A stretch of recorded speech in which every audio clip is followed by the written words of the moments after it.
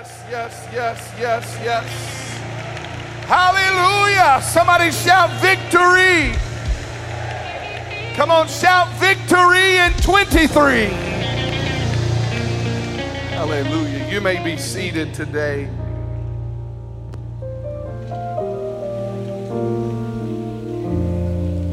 In the English language, there are 7 letters in the word victory, which reminds me of the significance of the number 7 found in the Word of God. 7 was symbolic in the Israelite culture and literature. It communicated a sense of fullness or completeness. 7 is spelled with the same consonants of the word in Hebrew meaning complete or full. This makes sense of the ubiquitous appearance of 7 patterns throughout the Word of God. In the very first chapter of Genesis, the opening line has 7 words in Hebrew. Each of the key words in Genesis 1 and 1 are repeated by multiples of 7 in Genesis chapter 1, verse 2, all the way through Genesis chapter 2, verse 3.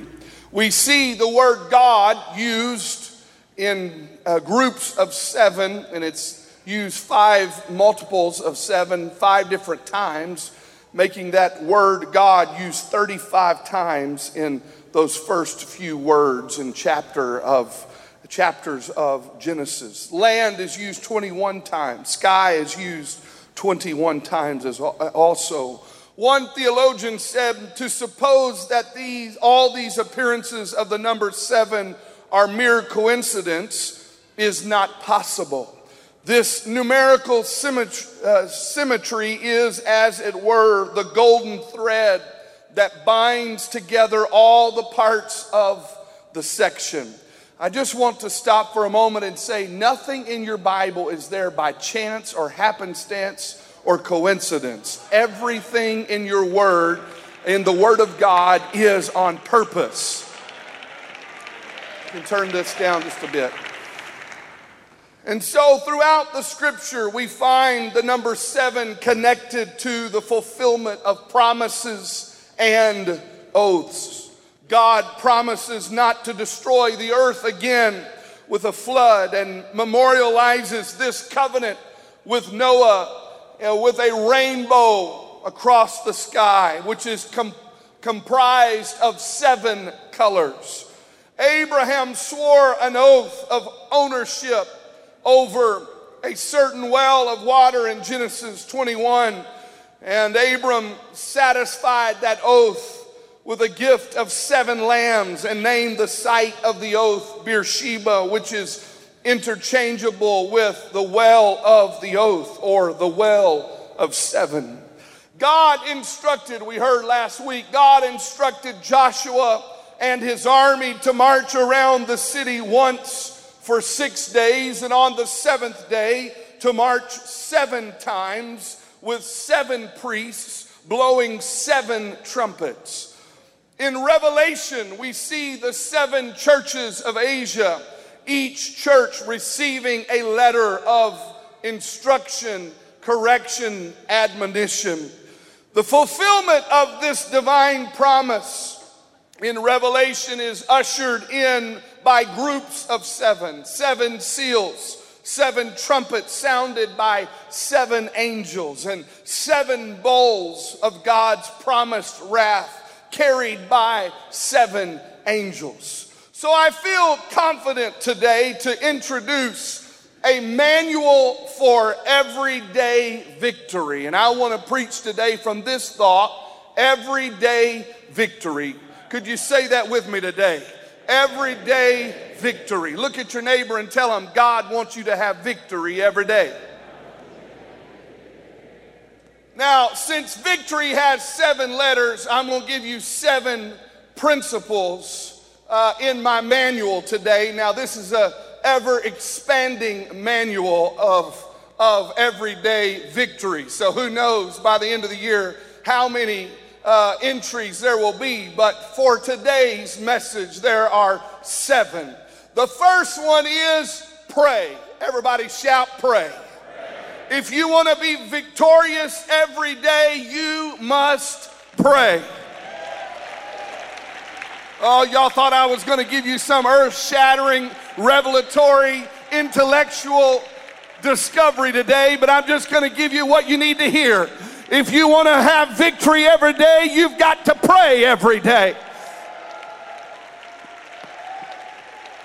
Luke chapter 21, verse 36, Jesus said, "Watch ye therefore and pray always." That portion of scripture, pray always, is meaning prayerfulness, that ye may be accounted worthy to escape all these things that shall come to pass and stand before the Son of Man. I want to tell you today that prayer is an act, but prayerfulness is an attitude. Jesus said, pray always. In other words, every single day there should be prayerful attitude that you exhibit. In every area of life, in every place you go, from the moment you rise from your bed to the moment you lower your body back into that bed, you should have an attitude of prayerfulness. This is nothing new. The bishop preached this and taught this in the 6 Steps to Prayer booklet many, many years ago. There must be an attitude of prayerfulness. You know what an attitude of prayerfulness does? It helps enlighten you, to help you understand that you need Jesus every single moment. Prayerfulness is a way of being marked by ceaseless prayer, as Paul says in Thessalonians 5:17. I want to give you today 3 aspects of this way of prayerfulness. Number 1, prayer places us before God. When we call out to God, we are placing ourselves before God. Number 2, prayer reminds us that God is present and that He is focused on us. When we pray, it helps us to remember that there may not be a friend near, there may not be a family member near, there may not be anyone around you, but when you lift your voice in supplication, you will know that God is listening, God is present, and God takes notice of your supplication. Hey, let me tell you something. Cornelius, the Gentile centurion, he prayed before he ever received the baptism of the Holy Ghost, and God took notice of his prayer. Don't ever forget, every time you pray, it's not meaningless, it's not habitual, it's not monotonous. It is an act of your communicating with God and God communing with you. Number 3, prayer changes our disposition. When you bow your head or you lower your knees to the carpet, you are changing your physical disposition. You are saying, I recognize that I don't have it all figured out. I'm not smart enough. I'm not good enough. I'm not righteous enough. I'm not intellectual enough. I'm not Pentecostal enough. I'm not spiritual enough. I need God. I need God. Does anybody feel that way today? Anybody in this house feel their need for God? I love what Paul says. We read it last week, but we're going to read it again today. Wherefore, take unto you the whole armor of God, that ye may be able to withstand in the evil day, having done all to stand. Stand therefore, having your loins girt about with truth, and having on the breastplate of righteousness, and your feet shod with the preparation of the gospel of peace. Above all, taking the shield of faith, wherewith ye shall be able to quench all the fiery darts of the wicked, and take the helmet of salvation and the sword of the Spirit, which is the word of God. Verse 18, Paul says, praying always with all prayer and supplication in the Spirit, watching thereunto with all perseverance and supplication for all saints. I want to tell you today, if you want everyday victory in your life, you must pray. You must pray. Somebody shout, pray. Pray when the storms are howling around you. Pray when the sun is shining. Pray when it's up. Pray when it's down. Pray on the mountaintop. Pray in the valley. Just pray. Pray. Pray. Pray. Pray. Number 2 in my manual for everyday victory is read the Word. Read the Word. Look at your neighbor and say, read the Word. Don't read the comics. Don't read the newspaper. Don't read the tweet. Don't read the post. Read the Word. This is what I mean by the Word. Read the Word of God. Psalm 119 verse 11, thy word have I hid in my heart that I might not sin against thee. If you don't have the word in your heart, you're not going to be able to resist sin. You're not going to be able to know and identify what sin is. It takes the Word of God. It takes conscientious studying of the Word of God to know what sin is. And that is the only way we can avoid sin, is if we know what it is. The Word of God makes it clear to us.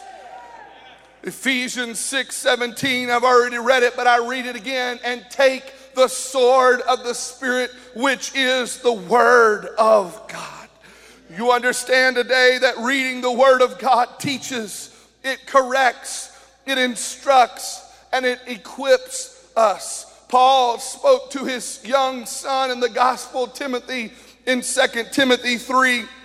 He said, all scripture is given by inspiration of God, and it's profitable for doctrine, for reproof, for correction, for instruction in righteousness, that the man of God, or I like the way the net puts it, the person dedicated to God, may be perfect or complete, thoroughly furnished unto all good works.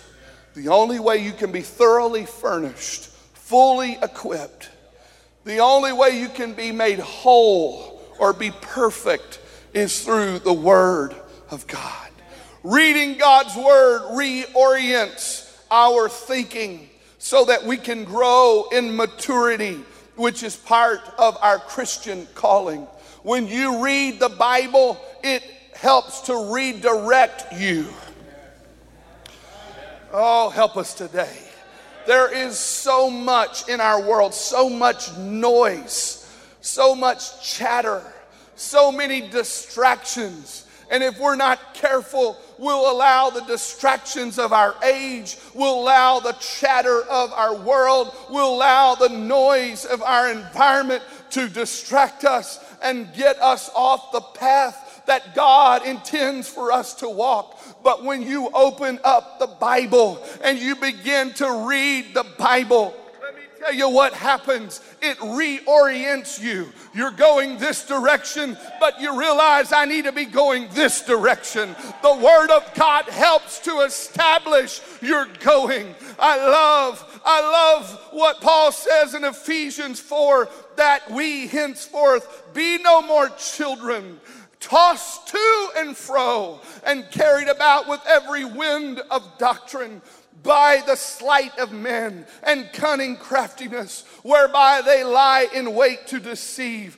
But speaking the truth in love may grow up into him in all things, which is the head, even Christ, from whom the whole body fitly joined together and compacted by that which every joint supplieth, according to the effectual working in the measure of every part, maketh increase of the body unto the edifying of itself in love. It's not the will of God for you to be tossed about to and fro It's not God's plan for the winds of doctrine to blow and to cause you to get off track, off focus, start believing things are not found in the Word of God. It is the will of God for you to be oriented. It is the will of God for you to be anchored. It is the will of God for you to be established in the Word of God.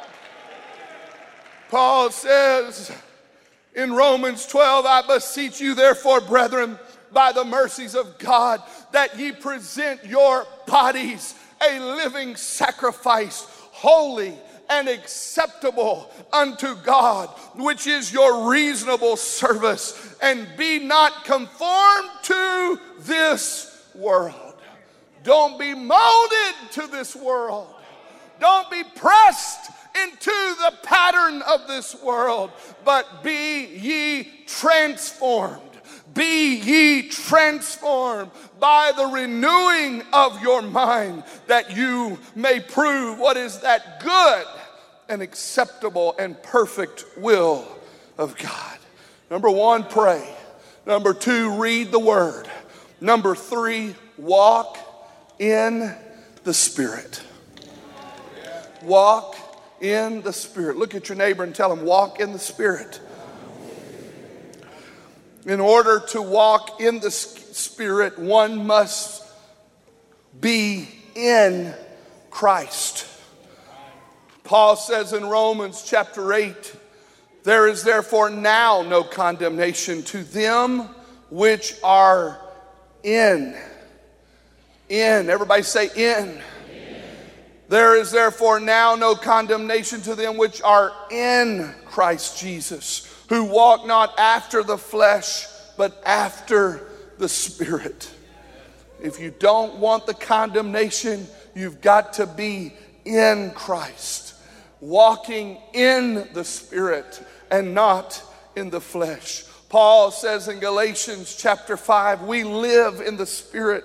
Let us also walk in the Spirit. The ESV puts it like this: if we live by the Spirit, let us also keep in step with the Spirit. To walk, or walking in the New Testament, is an idiom that means how one conducts him or herself. And so Paul is saying your actions, where you're going, what you're doing, your deeds, they're all a tale of where you're walking and how you're walking, and if you're in the Spirit or you're in the flesh. And so today I beseech this congregation here on this beautiful Sunday morning that we must walk in the Spirit. Let me tell you something. When you walk in the Spirit, you're walking contrary to your flesh. What your flesh wants to do is almost always, I've heard it said so many times by my father, almost always what your flesh wants to do is directly opposite of what the Spirit wants you to do. Your flesh will tell you you need to get even with them. You need to chew them out. You need to give them a piece of your mind. But the Spirit tells you to be meek and to be loving and to be forgiving.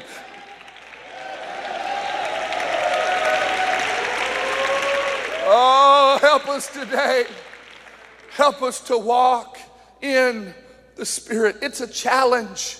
It's a challenge, but if you want everyday victory, you got to walk in the Spirit. I said, if you want everyday victory, you've got to walk in the Spirit. Number 4, think on the right things and reject ungodly thoughts. Think on the right things and reject ungodly thoughts. Paul says in Philippians 4, finally, brethren, whatsoever things are true, whatsoever things are honest or honorable, whatsoever things are just or righteous, whatsoever things are pure, whatsoever things are lovely, whatsoever things are of a good report or commendable, if there be any virtue, if there be any excellence, And if there be any praise, or if it is worthy of praise, think on these things. Think on these things. Now, I realize today what I'm preaching is running contrary to our world. We're like salmon in a river that's flowing downstream and we're trying to go upstream. What we're thinking, what we're doing as Christians is so different than our world today. Our world is inundating us with all types of media, all types of messages telling us how we should think and what we should think about and how we should spend our time. And you think about all that we encounter in our world, and I'm here to tell you that God is speaking to us today and telling us if we want everyday victory, we've got to change the way we think. We've got to change the things we think about. Let me tell you something. You can't ingest a whole week of Hollywood movies and come to church and lift your hands and feel good. You can't listen to lyrics that degrade women, that talk about violence and drug use and all the other junk of this world. You can't pipe that in your ears all week and then think you're going to have victory.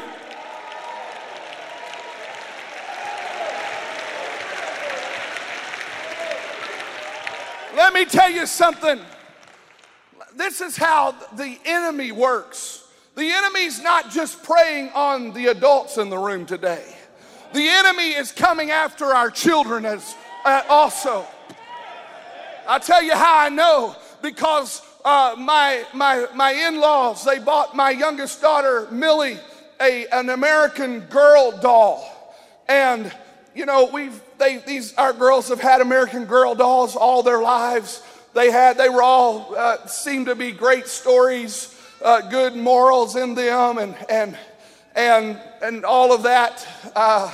And so she gets this new doll, and the doll looks fine. There's nothing wrong with the doll, but of course we always throw all the jewelry away when they get the doll, but that's just the way it works. But she has this doll, but it came with a book, and I don't even know the doll's name. It started with a K, but it came with a book, and we opened up the book, and the book is talking about the little girl having two aunts. But it's not two separate aunts, it's two women that live together. Don't think the enemy is trying to groom your little kids. They are. Hey, it matters what you read. You know what we need? We need apostolic men and women to rise up and say, I'm going to write books for the kids. Hey, where's your creative? Where's your creativity? Come on, we need people to say, I'm going to help write things for these kids, because the enemy knows where to start. They start when they're in school. That's the reason there is such a war going on in our school system in America. Thank God for Calvary Academy. Thank God for Holy Ghost-filled teachers and principals that love our children and want to teach our children the truth of God's Word.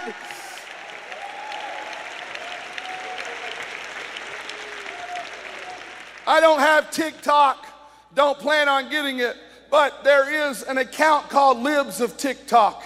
And this person is hated. She's been canceled. They've tried to shut her down because she goes undercover and she finds all of this stuff, all of this transgenderism that's in our world and all of these ideas that are being pumped in the classroom, and she exposes them for what they are. But that's the world. How much more in the church should we be so careful? The things we listen to, the things we read, the things we allow to influence our lives. If you want to walk victoriously every day, you must think on the right things, and you've got to reject the ungodly things. Paul says in 2 Corinthians 10, Verse number 4, for the weapons of our warfare are not carnal, but mighty through God to the pulling down of strongholds, casting down imaginations and every high thing that exalteth itself against the knowledge of God, and bringing into captivity every thought to the obedience of Christ, and having in a readiness to revenge all disobedience when your obedience is fulfilled. I love the way the ESV says it. We destroy arguments and every lofty opinion raised against the knowledge of God, and take every thought captive to obey Christ. The net says we tear down arguments and every arrogant obstacle that is raised up against the knowledge of God. Those verses are filled with a whole lot of action. The preacher doesn't do it. The parents don't do it. Your friend doesn't do it. You need to do it. You must destroy the arguments. You must tear down every lofty opinion, everything that would come against the knowledge of God. And you must make every thought that runs through your brain, you must make it conform. You must hold it captive to the obedience of Christ. Brothers and sisters, I'm telling you today, I've got a manual for everyday victory, and it's this: you've got to think the right things and you've got to reject the wrong things. Oh, I feel the Holy Ghost. I can shout today because I'm giving you a key how to live victoriously. If you're depressed, you've got to break down every thought of depression. You've got to push through every spirit that would come against you. If you feel suicidal, I'm telling you there's a Holy Ghost remedy for it.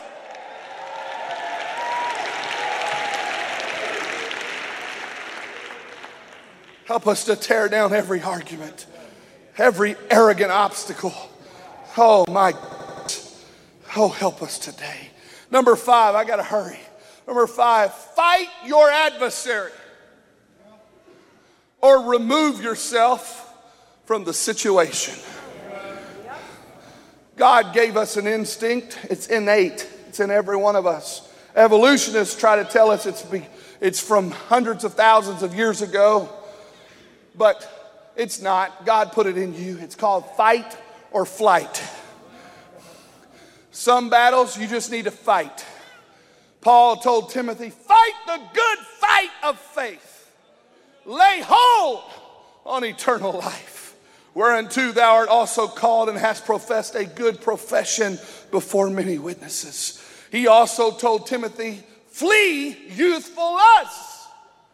So, Timothy, I want you to fight, and sometimes you need to take flight. There's some things you've got to fight your way through, and there's some places you just got to run from. You've got to extricate yourself from the situation. Well, I know this isn't that exciting today, but it's still what's going to help you be everyday victorious. It's called fight or flight. Flee youthful lusts. Follow righteousness, faith, charity, peace, and them that call on the Lord out of a pure heart. He says, and Paul says in 1 Corinthians 6, flee fornication. Every sin that a man doeth is without the body, but he that committeth fornication sinneth against his own body. When I think about this fight or flight situation, I think about Joseph in Genesis, where he encounters Potiphar's wife, and she presses him to have relations with her. And I guess she'd gotten close enough to him that she grabbed a hold of his cloak, and he took off running as fast as he could. He knew at that very moment he had to get out of the situation. He had to leave the situation. Yeah, there were some consequences. Yes, God brought him through the prison, but let me tell you, he still did the right thing when he left that situation. Brothers and sisters, if you're dealing with drug addiction, you can't go to the drug house and hang out.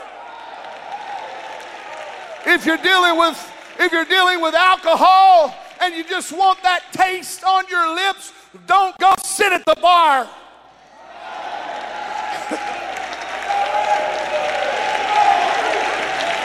If you've got a problem with pornography, let me tell you what you need to do. You need to hold yourself accountable by getting someone to help you. Let me tell you, you know what? We want to play dumb because we don't really want to deal with issues. We act like we don't know how to use this phone, but I guarantee you, you do know how to use it. And if you don't, praise God for Google, because you can Google it and figure out how to use it. Ignorance is not an excuse, brothers and sisters. Well, let me say it for the people in the balcony. Ignorance is not an excuse. It won't stand up in a court of law, and it won't stand in front of the judgment seat.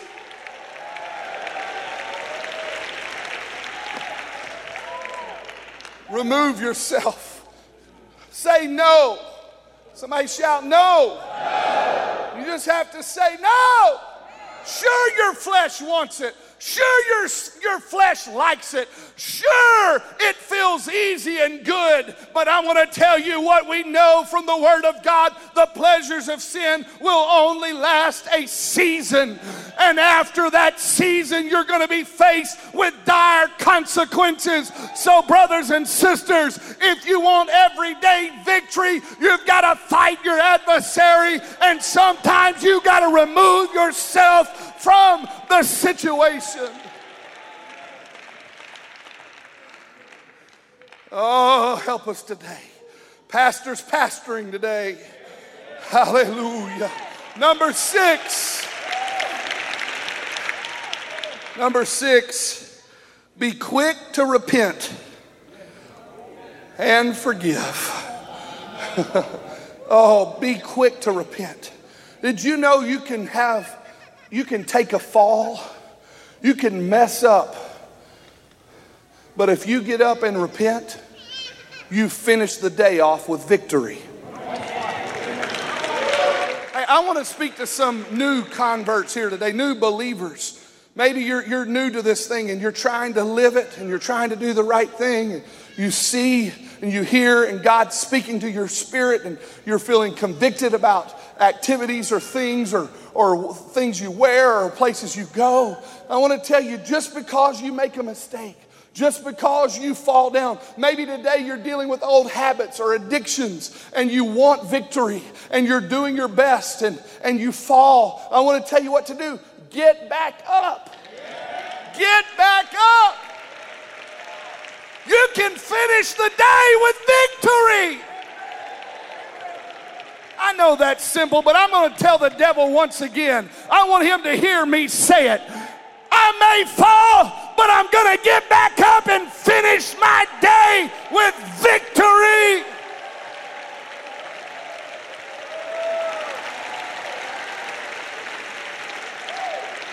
Quick to repent. Proverbs 28, he that covereth his sins shall not prosper, but whoso confesseth and forsaketh them shall have mercy. Now that's a big scripture and it's harder done than said. But if you try to cover your sin, you won't prosper. But if you confess it to God and not everybody on the internet, or everybody you think's your friend, but really they just want to hear so they can tell somebody else, But if you confess your sin to God, and sometimes you need to confess your sin to the man of God, but when you confess your sin and you forsake them, so you got to confess it and you got to forsake it. You got to turn your back on it. That's what's implied in Acts 2, verse 38. Repent. You got to do an about face on sin. You got to turn your back on it. You got to forsake it. Them shall have mercy. You want mercy? Everybody wants mercy, right? In the balcony, you guys want mercy up there? Can you wave at me? Mezzanine, do you want mercy? Floor, do you want mercy today? If you want mercy, you got to forsake sin You got to confess it.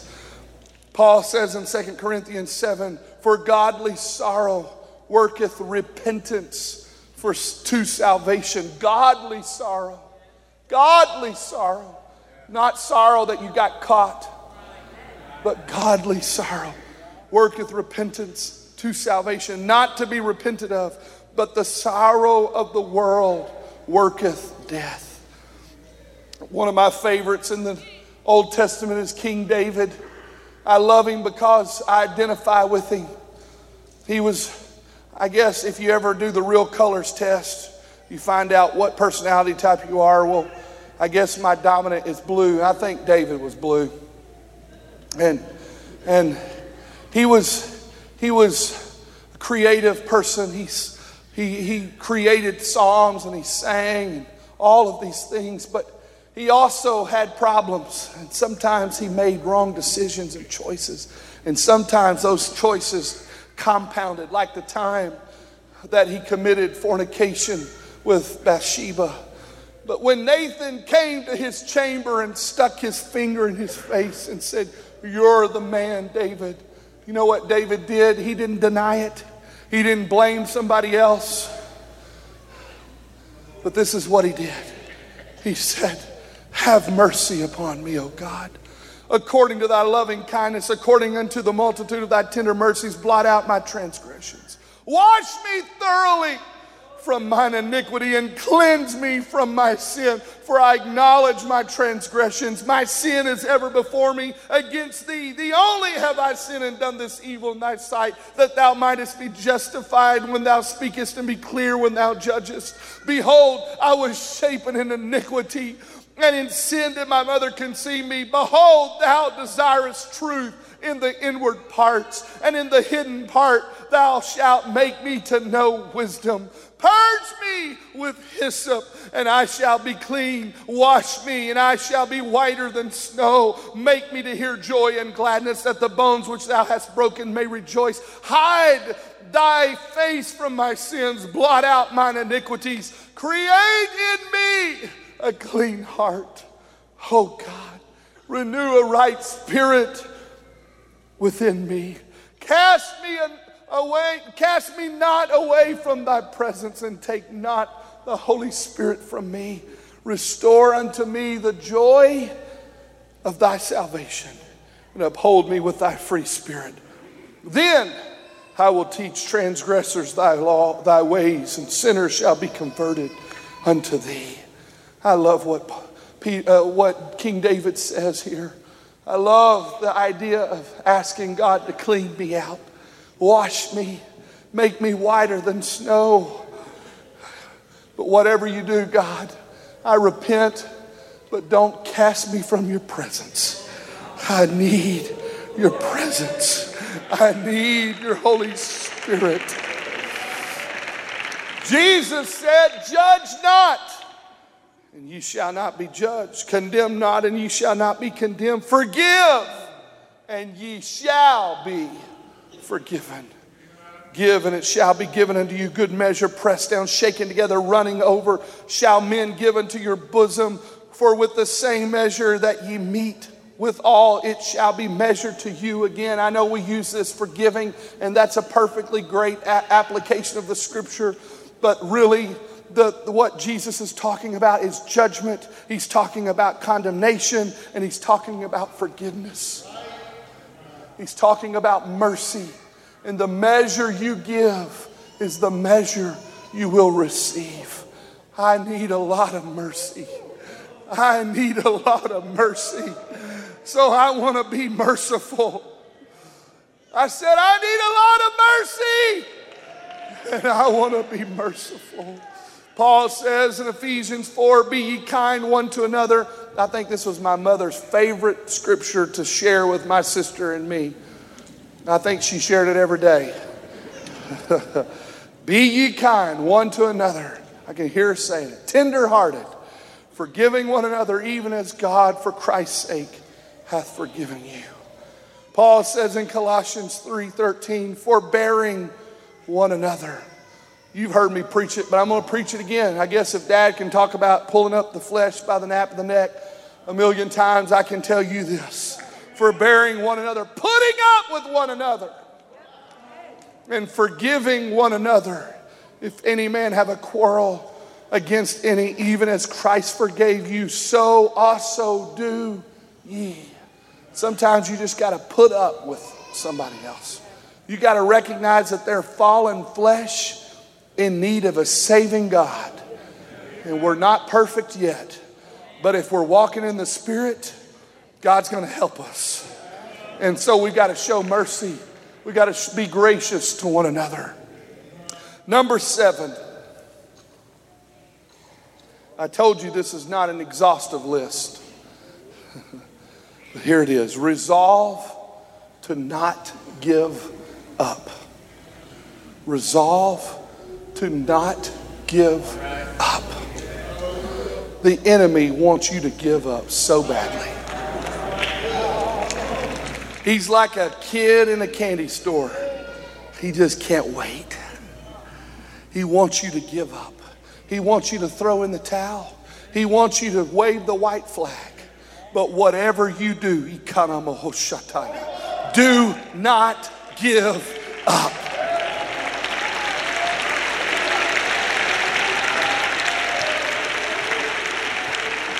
Resolve to never give up. When you lay your head on your pillow tonight, I hope you say, I will not give up. Tomorrow's going to be a new day, Lord willing, and I'm going to get up. I'm going to fight again. I'm going to push again. I'm going to move forward again. I will not give up. I will not give up.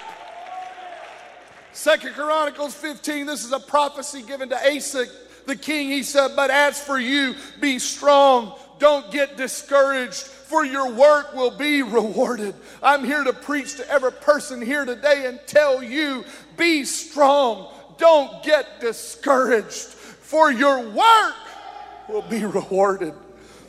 Paul says in Galatians 6 and 9, and let us not be weary in well-doing, for in due season we shall reap if we faint not. You will reap if you don't give up. I said you'll reap if you don't give up. Paul says in 1 Corinthians 9, know ye not that they which run a race run all, but one receiveth the prize? So run. Everybody say, so run. That you may obtain. I think some people run marathons just so they can take pictures and post on their Instagram and make everybody think they're so healthy. At least that's what I'm going to say. In my after Christmas shape here. But Paul says, so run that ye may obtain. And every man that striveth for the mastery is temperate. That word temperate means self-controlled. He's self-controlled in all things. Now they do it to obtain a corruptible crown. They do it to receive the medal at the end of the marathon with the arch of balloons and all the people cheering. They do it for the corruptible crown, but we an incorruptible. I therefore, listen to what Paul says, I therefore so run, not as uncertainly. So fight I, not as one that beateth the air. I'm not shadow boxing, but I keep under my body and bring it into subjection. I learn to control my lustful thoughts and feelings and emotions. I learn to control my anger. I put my jealousy under subjection. My fear, my doubts, I keep it under my body and bring it unto subjection, lest that by any means, when I have preached to others, I myself should be a castaway. The writer of Hebrews says, and I'm almost finished, come to the music. He says, wherefore, seeing we also are compassed with so great a cloud of witnesses, let us lay aside every weight and the sin which doth so easily beset us, and let us run with patience the race that is set before us. Everybody say, with patience. That word speaks of endurance. It speaks of continuing on. Even when you get tired, even when you feel like giving up, even when you fall and get back up, you just got to keep running. You got to keep running. You can't stop. You've got to keep going. You've got to run the race with patience that's set before us. Here's how you do it. Looking unto Jesus, the author and finisher of our faith, who for the joy that was set before him endured the cross, despising the shame, and is set down at the right hand of the throne of God. For consider him that endured such contradiction of sinners against himself, lest ye be wearied and faint in your own minds. There's a lot of fainting in our own minds going on. It's happening in the church. It's happening in our world. Feelings of hopelessness, feelings of dejection, feelings of aloneness, fear. A lot of fainting in our minds. And I'm here to tell you, if you want everyday victory, you just got to run the race that's set before you. You got to patiently endure. You got to keep moving forward. You see, it's a marathon, not a sprint. I said it's a marathon, not a sprint. I want to close with this today. The singers can come. I'm almost finished. I was reading an article in the Harvard Business Review. The title of it is The Power of Small Wins. The Power of Small Wins. These two researchers, they found some principles. They did some analysis, and they interviewed and collected data from, I think it was like 12,000 people work in a high-level creative environment. And they found a principle in their research, and it's called the progress principle. The progress principle is this: of all the things that can boost emotions, motivation, and perceptions during a workday, the single most important is making progress in meaningful work. They found that people who replied that they had a good day were people that made progress. It wasn't necessarily breakthrough discoveries. It wasn't that they came up with this innovative idea that revolutionized some facet of life, but it was just the small wins. It was the small steps of progress. And it contributed so greatly to the workers' feelings, motivation, how they perceived themselves and their work. In fact, they talked about a concept called inner work life. And this inner work life was what was going on inside of these people and what was happening internally. And they found that for them to make progress, for them to go forward, that inner work life, the internals had to be right. And things inside, the emotions, their motivations, their perceptions had to be balanced, had to be right. And they had to have this intrinsic interest in their work, and they had to positively view their organization, their management, their team, their work, themselves. All of these things comprise this inner work life. And when that was in order, and when it was right, and it was positive, those people were able to have their best day, they called it. And they found that most common event triggering a best day was any progress in the work by the individual or the team. I realized today, and I said it, it's a marathon, not a sprint. It's a daily journey. It's taking one step after another. It's daily progress. And let me tell you today, you're not going to get maybe where someone has reached that's been walking with God for 20 years. You're not going to get there in a day.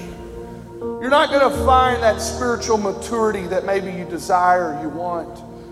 You're not going to find that biblical literacy that you desire. You're not going to find that in a day, a week, a month, not even years. It takes time. It's a daily walk, a daily progression, daily moving in the right direction. It's everyday victory. So I just want to tell you today, we're going to celebrate this year. We're going to celebrate small wins. We're going to celebrate the big things that God does, but we're going to celebrate the person that stays off of cigarettes one more day.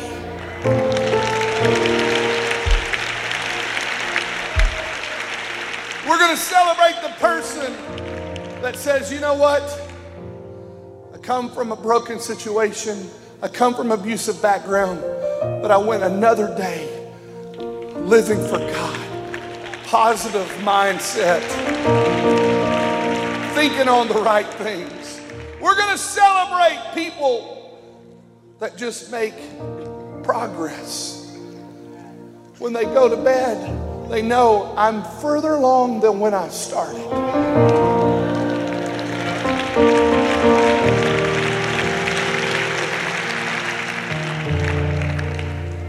I want us to stand here today.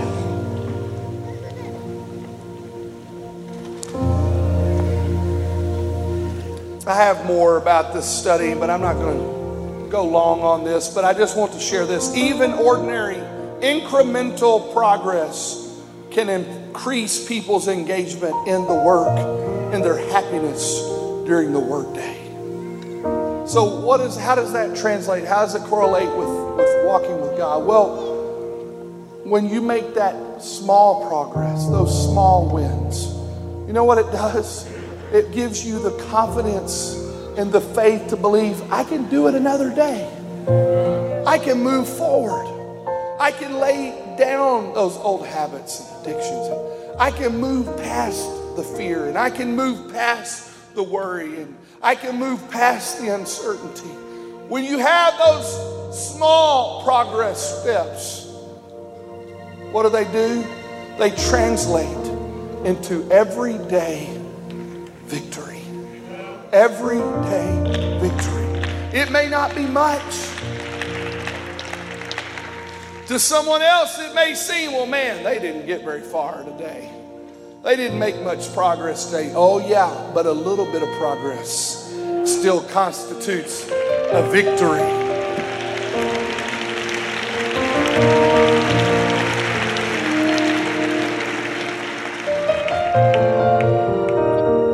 So today, I want to challenge this congregation.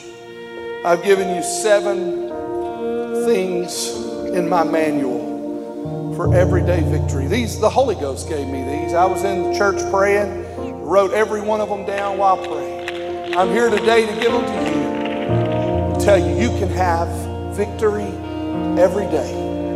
You don't have to settle for defeat. You don't have to settle for setbacks. Oh yeah, there's going to be setbacks. Yes, they're going to come. Yes, you're going to make mistakes. Yes, you're going to fall. But I told you, get back up, push through, work through it, and you will see God give you victory every single day. Come on, let's clap our hands to Him today. Come on, let's give Him the praise that He deserves today. Hey, it's God working with us. It's God working with us. It's God working with us. You know what I want us to do right now? I want us to take a step out of our seats. I want you to flood this altar. Come as close as you can. Balcony, come down to that that front row there, or come down to the floor, whatever you can do. Mezzanine, come on. Let's take a few steps and say, God, I am going to have everyday victory. I am going to have everyday victory. Victory is mine. Victory is mine. Come on, look at your neighbor. Come on, tell him victory is yours. Every single day. Every day, victory. Come on, I want to sing the old song, Victory is Mine. Come on, in the name of Jesus. Come on, flood this altar. Come on, come on. We're going to believe it. We're going to receive it. Come on, balcony. Come on, mezzanine. I know we've got one to be baptized today. Maybe there's somebody else today you want to be baptized. I'm going to tell you, this is the place to start. If you want everyday victory, you got to be baptized in Jesus' name. You got to receive the infilling of the Holy Ghost. You got to repent of your sins. And it's a beautiful thing. Come on, church. God wants you to have victory every day. Everyday victory. This is what I thought when God gave me this title. I thought about it like this. Victory becomes ordinary. Now, I can see where that could be a problem, but and you just kind of nonchalant and casual, but that's not what I mean. What I mean is victory is such a part of your life that it becomes an everyday thing. It becomes ordinary. That's where we're getting to. If you're not there yet, God wants you to get there.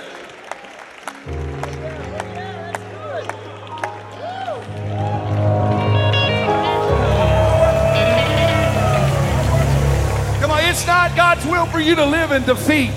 It's not God's will for you to vacillate between victory and defeat. It's God's will for you to have everyday victory.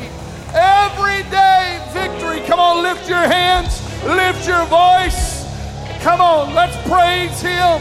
Let's worship Him.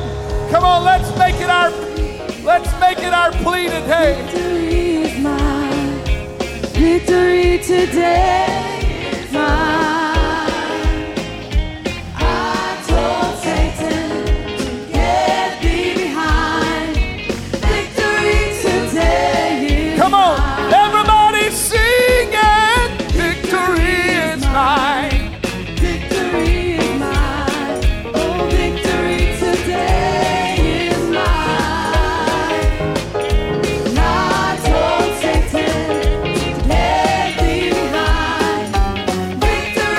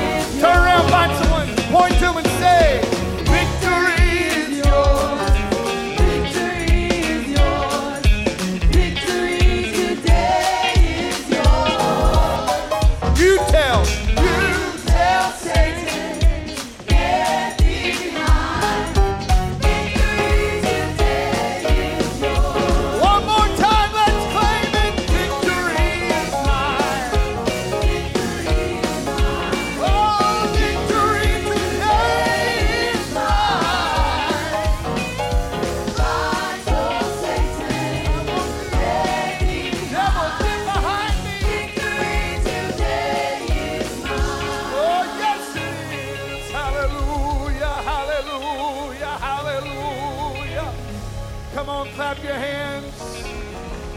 Oh, hallelujah. Hallelujah, hallelujah, hallelujah. It is God's will for you to have victory every day. It's His will, it's His plan. Don't settle for less than victory every day. If you fall, get up. If you mess up, clean up.